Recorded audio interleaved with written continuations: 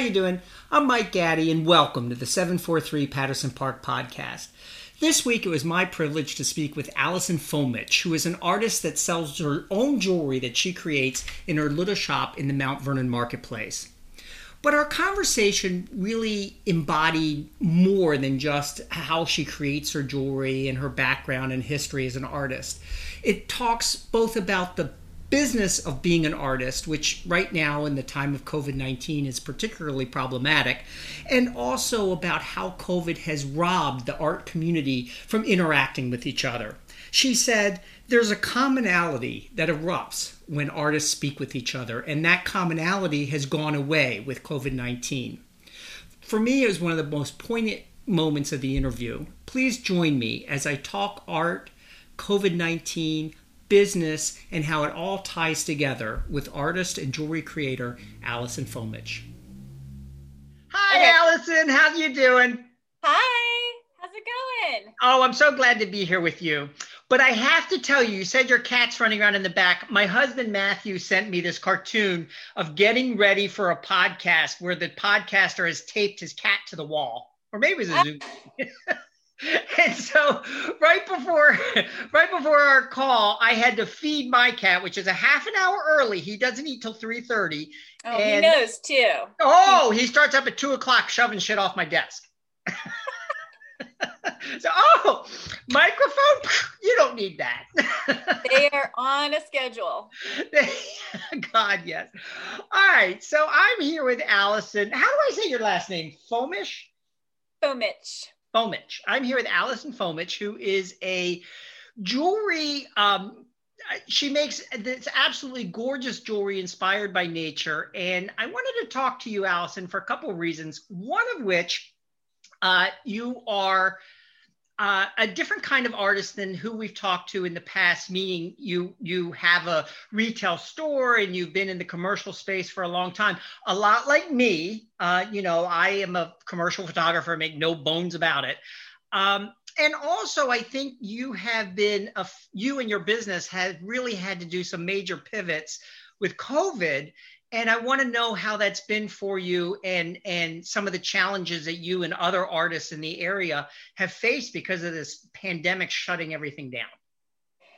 I know, it was really, really like, it just sort of blindsided everybody.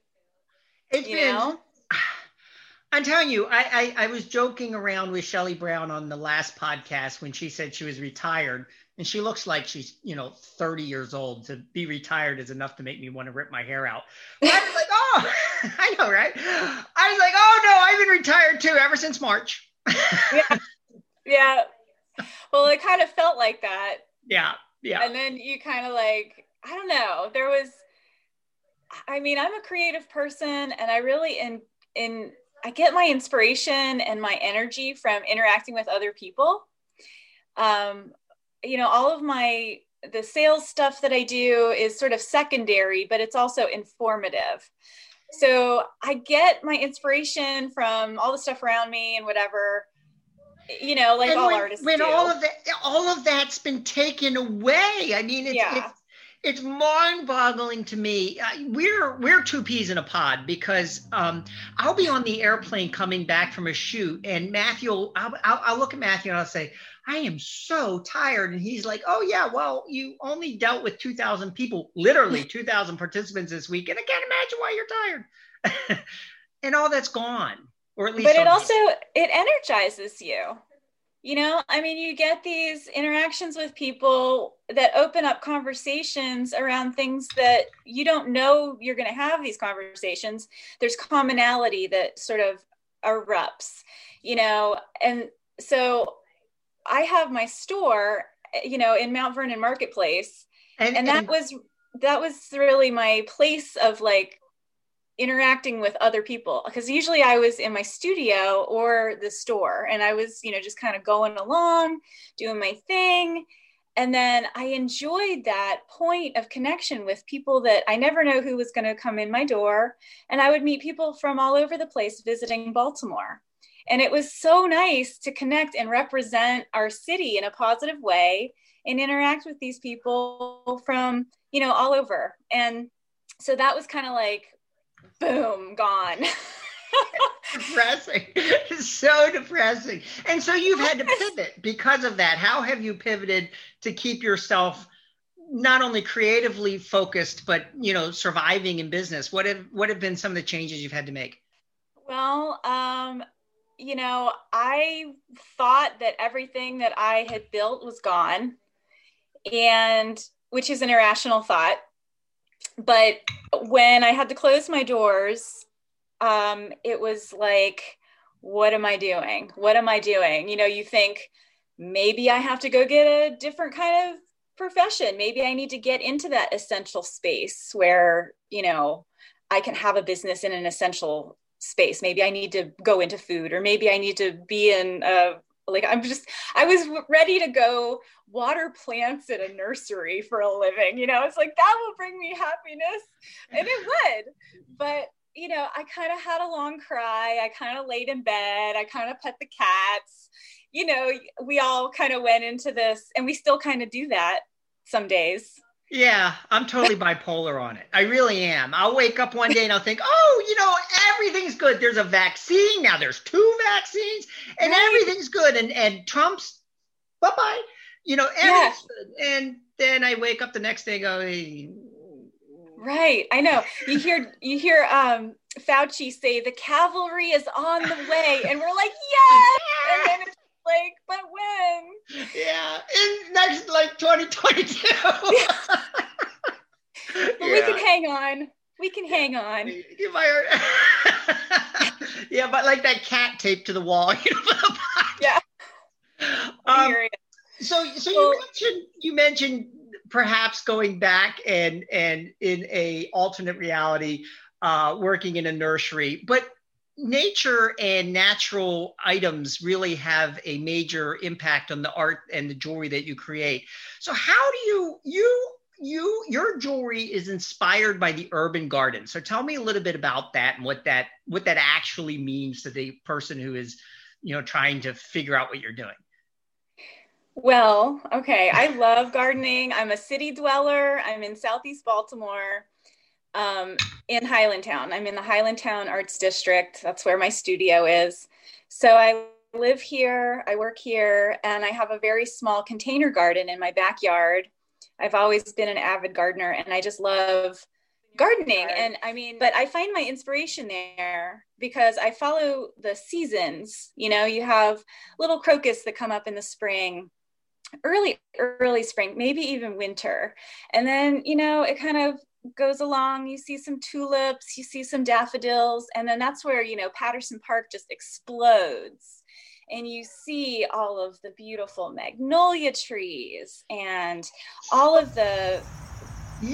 But you take it a step further. You go out into Patterson Park and other natural estuaries in Baltimore and surrounding Baltimore, gather these items from nature, bring them back to your studio and make jewelry out of it. And how do you do that?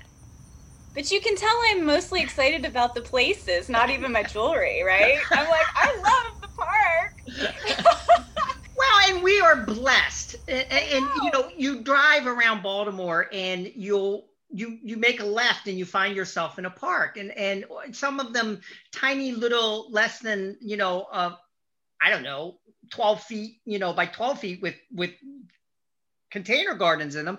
And then other parks like Patterson Park or the others that Roland Park, whatever, that, that are this gorgeous estuary in the middle of the city. So you take you gather the stuff. Nature. Yep. I actually collect what I call little specimens from nature. So anything that you would see blowing down the street in the fall, like maybe some Zelkova leaves, I'm the crazy lady out there, like putting them in a bag. You've seen me out there, all of you. And I appreciate you just walking by and not saying anything. But, some for me to make my art from the space that I live in and share that commonality of experience in nature with my customers and my people and my friends. So you make castings and pressings, right? And create Yes. the jewelry from those castings and pressings. Yeah. What I do is, I mean, it's not like a very technical kind of work. It's very direct, almost like drawing or printmaking. I take the organic matter that I collect. So it could be, a maple seed, and I'll take my metal like this. This is copper, right? So it's two pieces. I'll take the two pieces and I'll make like a little sandwich, and I use very high pressure, and it presses in, and I get a mirror impression of the organic matter in the metal. It's like Play-Doh, like you're going to like squish something in Play-Doh, only it's metal. And that's how I make my jewelry. So I do copper like these, brass, sterling silver, and then I do some cast items as well. Like I'll collect little acorns or seed pods from Patterson Park, and I'll cast those in sterling silver or bronze. And those I remake all the time, and they're all like from a special little piece. The pressed work, they're all one of a kind, but I do remake those over and over again. So you'll get a one of a kind item. That is incredibly cool. And Thanks. no, it is. It's because, you're bringing in something very raw and very organic and making jewelry, which then becomes very organic and very natural. And it's the kind of thing I personally like. And you sell both in your shop, your Tiger Lily shop, which is in Mount Vernon Marketplace, and you have a website online, correct, where people can buy your jewelry if they're not, if they came, saw you. And that was part of the hard pivot that I had to do when COVID hit, because a lot of my contemporaries, my friends, people in this community in the creative business space, a lot of people have already, established a really robust online presence, something where they can go and, they've been working at these things for years and years. So they have great platforms and beautiful images, and they're telling their story, and there's the sales funnel and their marketing. It makes you sick. It's like, I know. I get exactly what you're saying. So you had to make a hard pivot to, and all of a sudden learn how to do a website and how to do an e-commerce site. And, so it's not just good enough right now, especially during COVID, to be able to make your gorgeous natural jewelry, but you have to. And did you take classes to go and, how did you figure this out? Well, I mean, we kind of already know some of this stuff because we kind of go along and have to do it. But then I had to really get serious about what it means to have an online business. Yeah. So I did enroll in some online business classes, online marketing classes, and I did through the Made in Baltimore program, which is an absolutely wonderful program. We can talk more about that later if you'd like. The Made in Baltimore program is something that is always generating information to, give out there to the world of artists and creatives to see how to, how an opportunity might benefit their business. If they, have an opportunity that kind of comes through and they funnel it through to us. They have been trying to establish communications and connections, networking, opportunity through creative businesses, small manufacturing, for about 4 or 5 years now. And the Made in Baltimore lookbook, I don't know if you guys have seen that yet. Usually there's a big, like a pop-up that they do. And all the people who are involved in Made in Baltimore, have their work on consignment there. And there's a shop and you can go and shop it. And of course, that's not happening this year. So what they did is, this is the commitment. This is the type of commitment that these types of people have to our creative community here. They put together an 84-page virtual lookbook. Wow. Of all of this work. So you can literally, I don't know how, I guess you guys, anybody watching this should probably just Google Made in Baltimore 2020 lookbook and you'll see it. It'll pop up.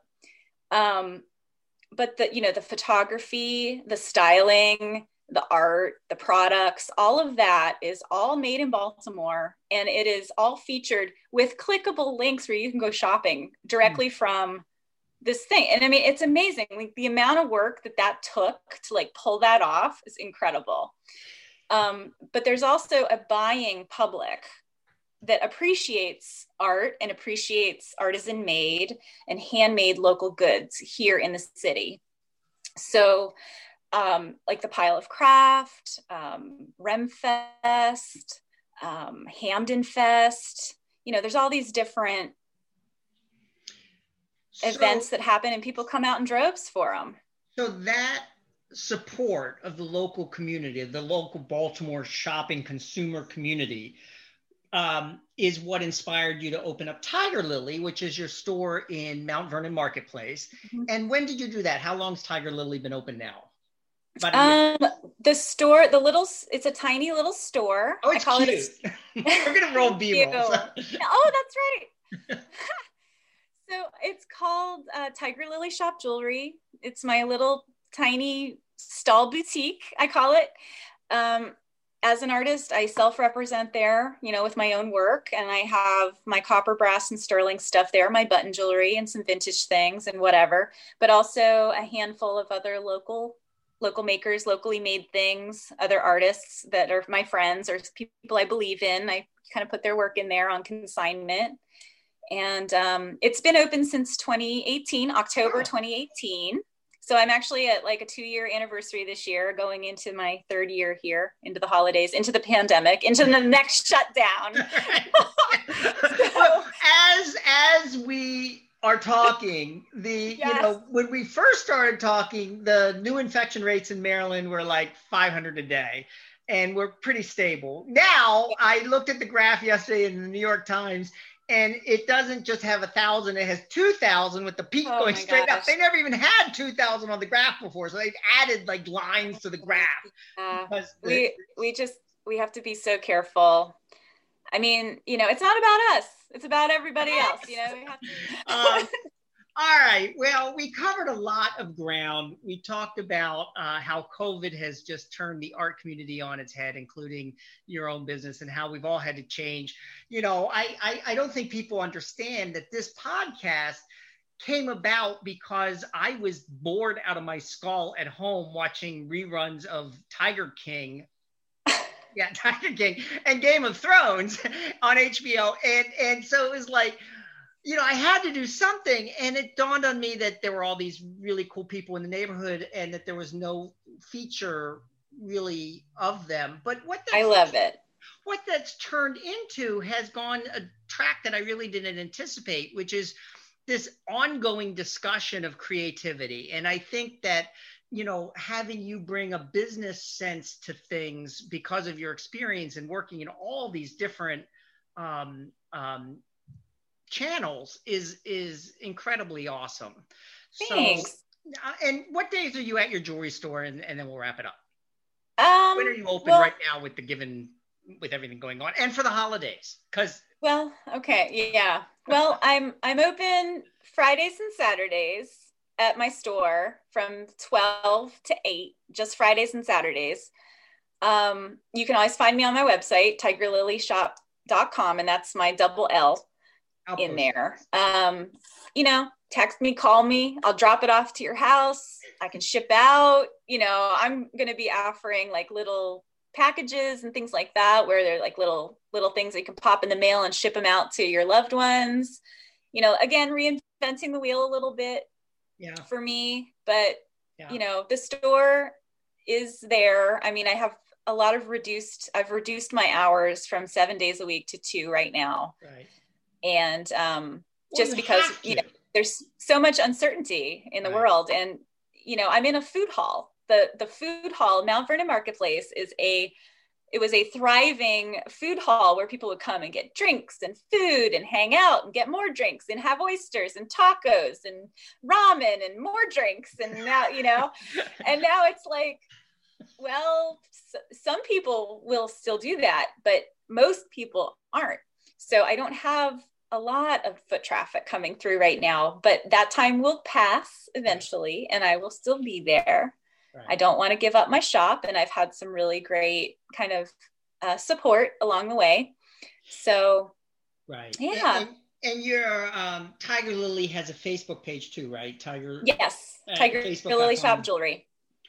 Yep. All right. Well, we covered a lot of ground. Thank you so much for talking to us, Allison. And thank you. We will be by because So Allison said COVID-19 blindsided everybody. And it cut her off from the very people that she was inspired from. Both her customers, the community out in the parks, the community of Baltimore, and other artists. Allison had to pivot, go from her retail store to an online presence, all within weeks and months in order to stay afloat. It's something that I can certainly sympathize with. Allison, like so many other artists, have been blindsided by the COVID-19 pandemic, and for many, it's going to end their career. On a happier note, next week I'll talk to my Aunt Jean. My aunt's had a career in art since I was a little kid, and I'm 52 years old now, so she's been at it a long time. She specializes in folk art, and it has been described as unique by everyone who sees it. So join me next week as I speak with one of my favorite and most creative people on the face of this planet, my Aunt Jean.